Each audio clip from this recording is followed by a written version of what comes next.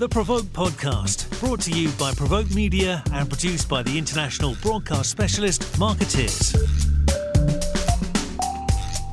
Welcome to the Provoke Media Podcast. I'm Megan Keoghan, host of today's episode and head of content partnerships here at Provoke. As venture capital and Fintech slows, could this be the moment Greentech rises to the occasion? In today's episode, we'll discuss how the rise of ESG communications is shining a light on the opportunity ahead for Greentech. As so many climate and sustainability and or renewable energy-focused technology startups attract investor and public funding attention, this wealth of new market entrants makes this space increasingly enticing. It also presents an interesting communications opportunity. For communications and PR professionals, there's so much to learn about what happened with Fintech and the challenges that any nascent sector faces with driving brand awareness. How can we take these learnings and apply them to the Greentech firms working to tackle the challenges created by climate change and environmental disruption? And what role do the big tech companies play in elevating these new innovations? With us today is Ben Romberg, Client Strategy Director at Hotwire Global, to help us answer these questions and many more. Ben, thanks so much for being with us. Great to be here. Thank you very much, Megan, and appreciate that introduction. Absolutely. Just to give a little bit of background, I think you touched on some very interesting areas that we've been discussing in great detail at Hotwire. And I think probably the most prominent is just about the rise of green tech and the rise of climate and renewable tech, which we see as a really burgeoning area. My responsibility at Hotwire is really focused around the development of our ESG capabilities and strategy, but also how specifically we work to develop our clients' approach towards environmental, social, and governance structures that they can then take to market, they can communicate, and they can start to build and set their brands around. And in that area, we see increasingly clean tech, renewable tech, and climate tech as being, core components of this sort of burgeoning space, and really an interesting opportunity area. So great to talk to you about it today. Thank you. We are excited to sort of lay some groundwork. It's certainly a topic many folks are speaking about today, or it's becoming very much more on people's radar, especially as we look at, investing into new technology and the opportunities that presents this year and next year as the economy is shifting and ESG priorities are shifting. It's very much like we kind of mentioned before, such an opportunity for PR and comms folks to really capitalize.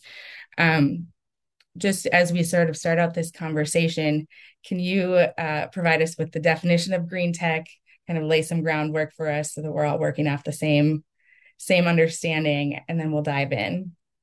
Yeah, absolutely. So green tech is an umbrella term. It really sort of captures companies that work with technologies that ultimately are helping to improve the planet. And address many of the challenges that come about as a consequence of climate change. They tend to be very environmentally focused.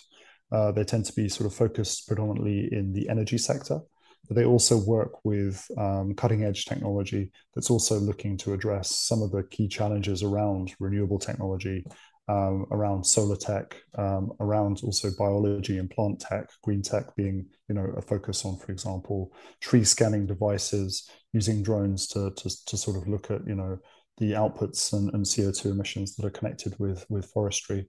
And it's also an umbrella term that has a number of different categorizations that sit underneath it. Those would include climate tech, clean tech. These are all sort of component parts that sit underneath green tech as a term as well. But it's becoming this catch-all term, and I think increasingly there's lots of different types of technology that sit underneath this catch-all phrase.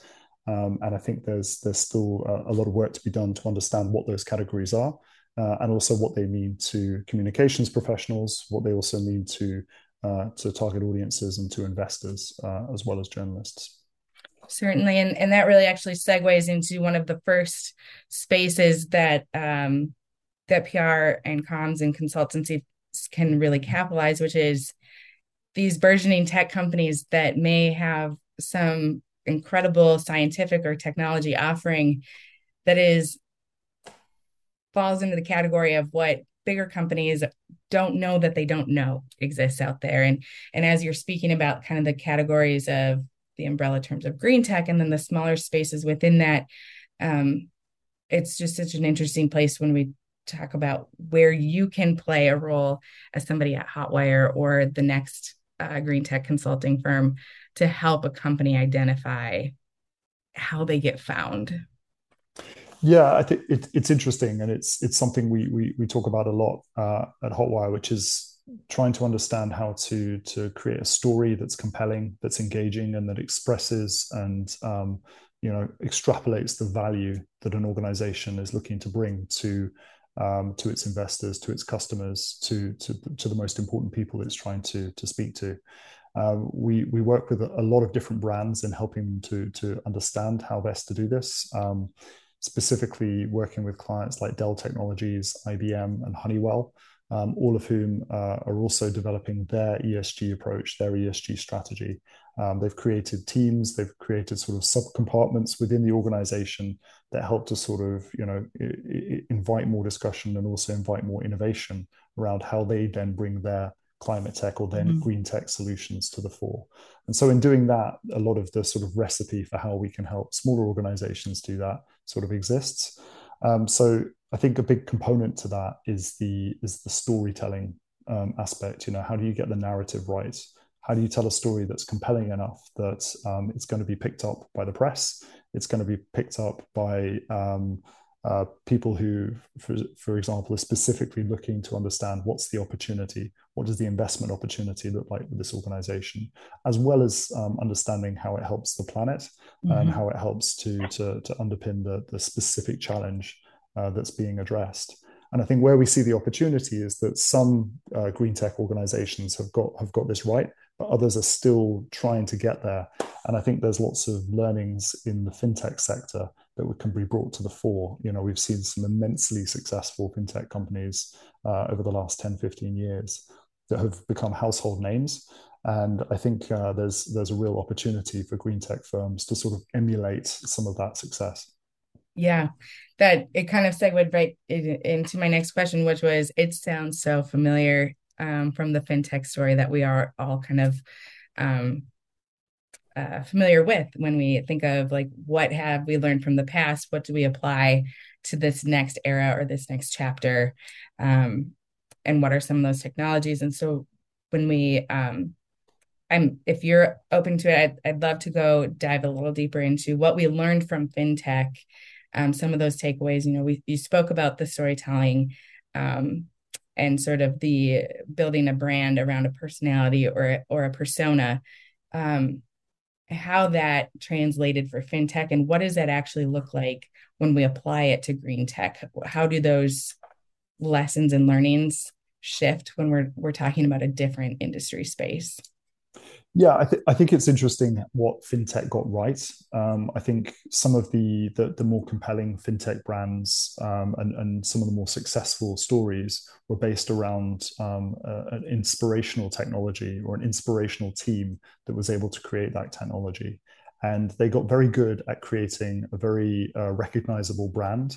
Both in terms of the name, quite catchy names that have become, for example, like Monzo and Revolut, that have also got very catchy logos associated with them. Stripe, they've then been able to take that brand and take that name and that story and very successfully present it to the media, to journalists, but also to investors, and do so in a way that it creates this very cohesive success story that builds on itself. I think it's also interesting how fintech positioned itself as disruptive, and how they saw the sort of the antithesis of what they were, the big banks, the big mainstream sort of financial enterprises of the day, and said, we are not like that. We're different. We're gonna change the game. We're going to bring in new technology that's going to completely, revolutionize this field. And we're going to try and steal their lunch as well. And I think that's a very important story for green tech, because a lot of the green tech companies are looking to do the same. They are focused on the fossil fuel industry and understanding what some of the big challenges that have come out of that industry, some of the damage that's been done, and what's the inverse. How can we be disruptive? How can we change the way that industry has operated? How can we learn from it, but also how can we introduce technology that's going to solve the challenges that have originated from there? So being disruptive in the sense that they can disrupt what's happened from a fossil fuel perspective is very interesting, and also a learning, I think, from fintech. But at its heart, I think it's about telling a really good story and making sure that that's compelling enough to be picked up, by the media, by mainstream press, as well as specific or niche publications, and also doing so from a team or from a persona perspective. There Right. might be a charismatic founder, or someone who previously worked in a large enterprise or large fossil fuel industry firm, and decided to then switch and change the story and change the approach. I think all of those kind of compelling human stories are also a key part of what I think some of the more successful green techs are getting right, and what they can learn from the fintechs. Yeah. And you kind of brought up the point of, we've spoken a lot already about the smaller companies, or these disruptor companies, which often we think of as young startups, or small no name brands that none of us have heard of. But of course, there are large companies also working in the green tech space. And I'm interested in hearing your perspective on the role that the large companies also play in green tech, and where they contribute or create opportunity also.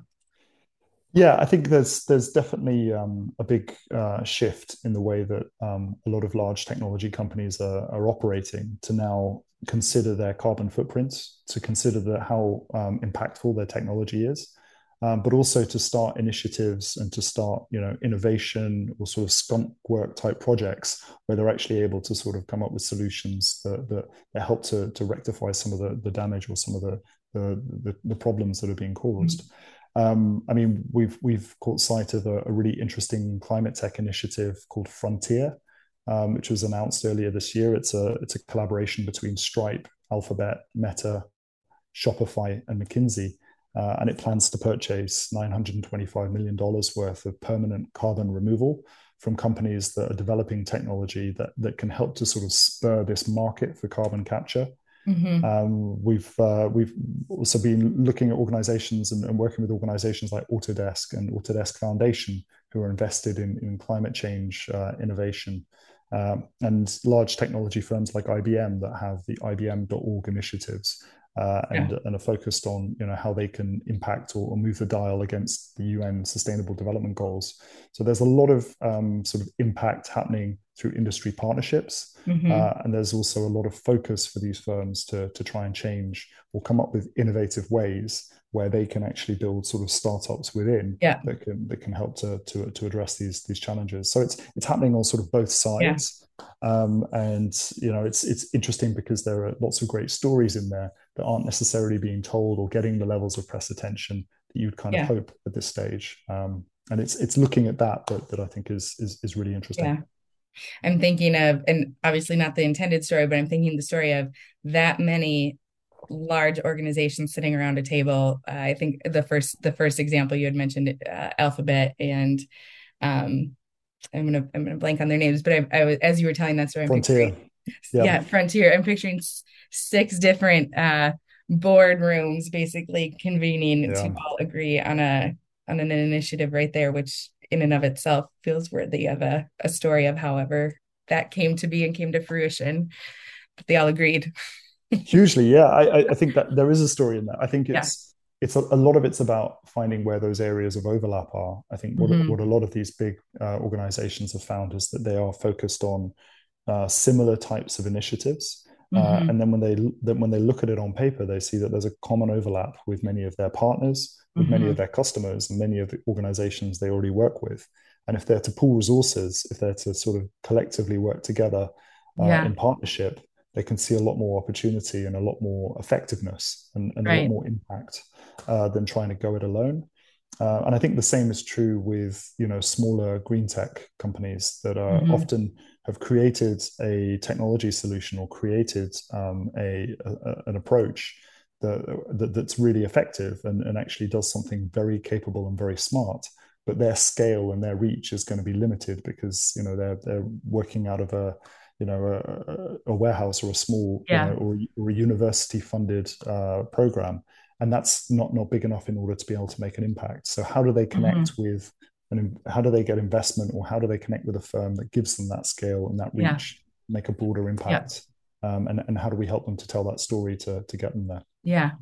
Which in no way was really it's such a natural segue, but in no way was our planned course of conversation to go, but it does lend itself to exactly like the role a company like Hotwire can play, which is helping craft that story, consulting on the messaging opportunities and the persona opportunities or the partnership types of collaborations, and how to message those larger scale things. One, to be found by a bigger company, or two, to also rally the sources of other companies. And I know that that's one piece of the puzzle that you are working on at Hotwire, but I'll let you speak. Sorry. No, absolutely. Yeah. I think that's definitely something we focus on, which is, thinking about the types of personas, the audiences, thinking about specifically how do we reach the most important people that this organization needs to connect with. How do we seed the story in a way that it will get noticed, but also how does it resonate and connect and spur on the right types of conversations with those right audience types? And I think understanding that is part of the equation. But also, I think it's understanding what those audience challenges are, and specifically how do their products, how do their services, how do their approaches specifically meet those challenges and help them to overcome. And I think that equation's got to be understood first in order to be able to make sure that the message resonates. And I think increasingly, and you hear this from the likes of Gartner and Forrester, but increasingly the importance of getting that value proposition to be understood and for that to resonate with the target audience. I think that's first and foremost for a lot of green tech firms. So if you've got if you can articulate your value, you can articulate that in a way that is correctly understood by the people that you're trying to reach, then that's half the puzzle. The next question is how to get it out there and how to make sure it resonates. And I think the branding component for a lot of green tech firms is very important. Making sure it's a brand, it's a identity that will resonate, and that is a big component of the work that we do at Hotwire. But also understanding, what underpins that, what gives you the right to be able to talk about, your solution, your products in this arena, and how do you separate from perhaps other organizations that are looking to do the same thing. So understanding where your positioning is and understanding how it competes with other organizations that are perhaps trying to do the same thing, I think is a part of it. And we spoke earlier about how climate tech and how there's all these different sort of verticals underneath the green tech umbrella. And that adds a layer of complexity as well. I think there are going to be investors, there are going to be firms that are looking at all of those different sub compartments, if you like, and thinking, this is the area that I need to focus on, or I'm just looking for a renewable tech solution within the energy field. And it might be that you don't get discovered unless you've got that categorization, you've got that branding right, and you're playing in the right space. So helping to identify that position and helping to place these organizations in the right area, I think that's crucial here. It's such a key place that a firm like Hotwire or PR professionals and comms professionals in general can play right now, which is thinking like a journalist, which is telling the same story from so many different angles or through so many different lenses, because the audiences are vast, whether it's the different types of companies that could utilize the services of one of these smaller green tech companies, or whether it's messaging to the media and then identifying what audience within the media that you're speaking to investor groups, that it's finding the core story and being able to use so many different perspectives to convey that story and create some consistency or the red thread across all of them, which is really so critical in the growth of a company like a green tech company. Yeah, absolutely. I mean, I used to work as a journalist. I was at the BBC for some years, and before that, I was also working as a financial journalist. And I know that some stories are absolutely more compelling than others, particularly when they come in the form of a press release or a press pack, where you're trying to understand what an organization is trying to say, either to its investors or to a wider sort of audience, or whether it's specifically to a journalist that's very specialized in this field. And I think this is an increasingly specialized field. And I think there are some phenomenal environmental journalists out there. There are phenomenal journalists that are focused on this sector in particular. And they're able to understand when there's an organization that's trying to greenwash, when there's an organization that's trying to get its name out there just for the sake of it, as much as trying to understand the substance of a story and what's really valuable. And I think that sharing that value and being able to be clear about the real impact that an organization is making is really crucial. So telling that story in the right way, and making sure that impact is conveyed is key. And as you say, making sure that red thread runs through from the experience that an investor might have by exploring an organization's credentials or looking at a website, all the way through to picking up an article in the press, or even being exposed to some marketing collateral or the brand. That all has to have a very consistent line, and making sure that it tells one consistent story as well. Again, that consistency element, making sure that one message resonates is part of what we focus on at Hotwire. But I think it's also, a really important learning that, a lot of PR professionals can take from the fintech sector. They have been great at telling that one cohesive story. They have been really good at selling that one, brand identifier that sort of resonates and makes such a clear impact across a very broad industry. I love that kind of sentiment to summarize where we've been here a bit, and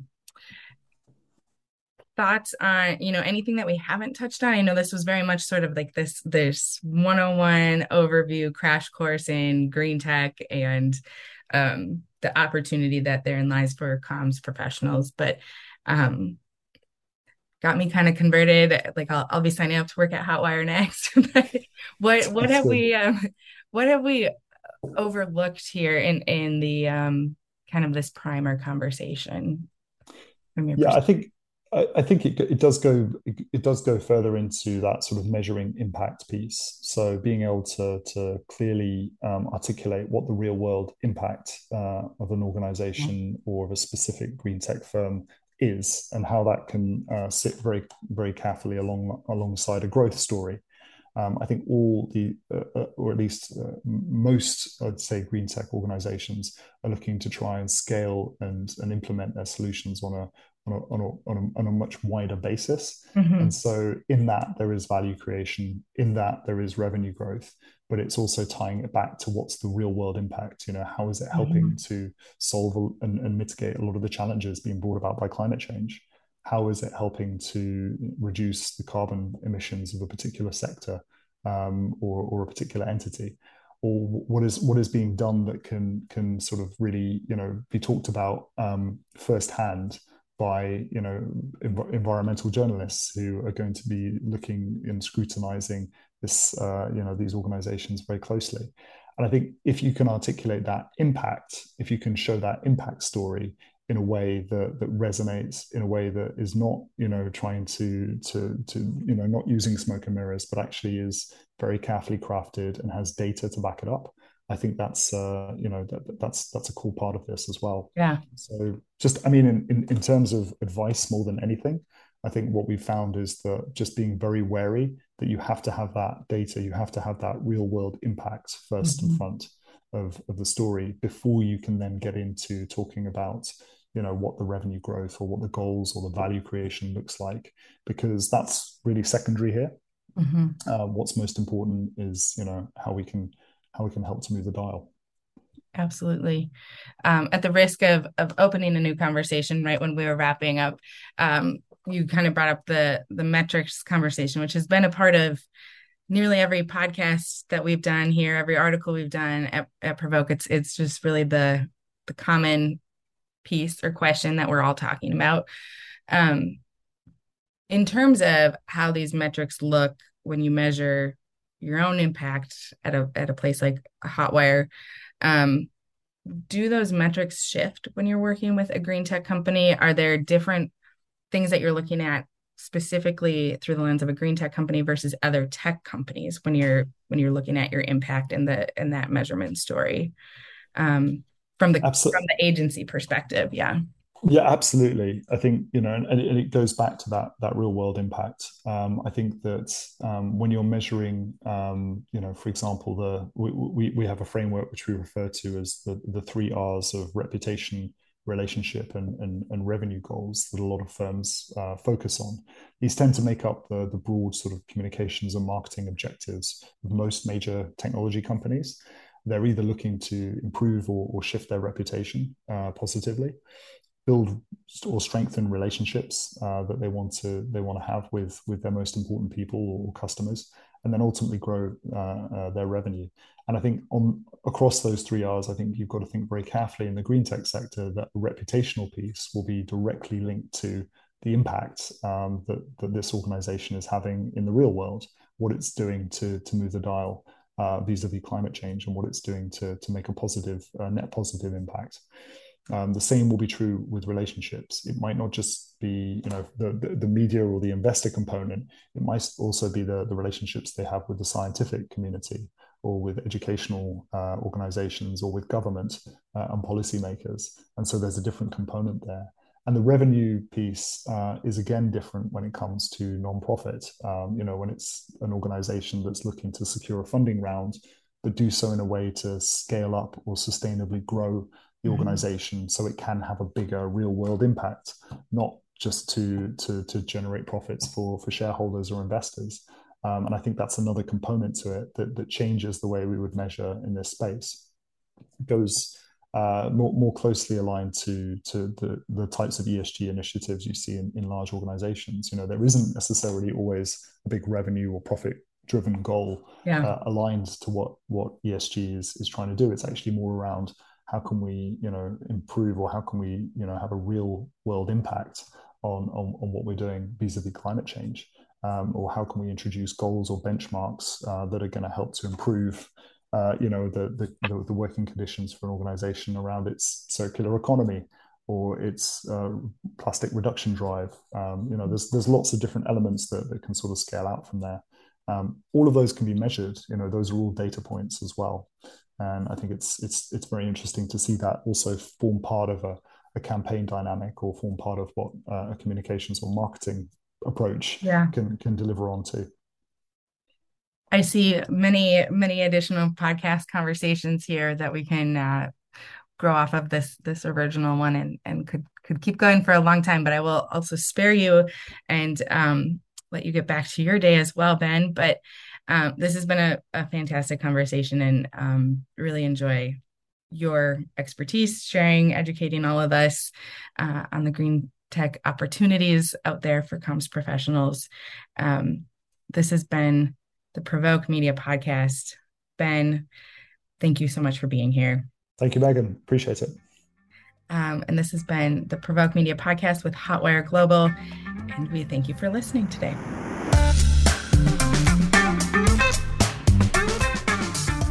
You've been listening to the Provoke Podcast, brought to you by Provoke Media and produced by the international broadcast specialist Marketeers.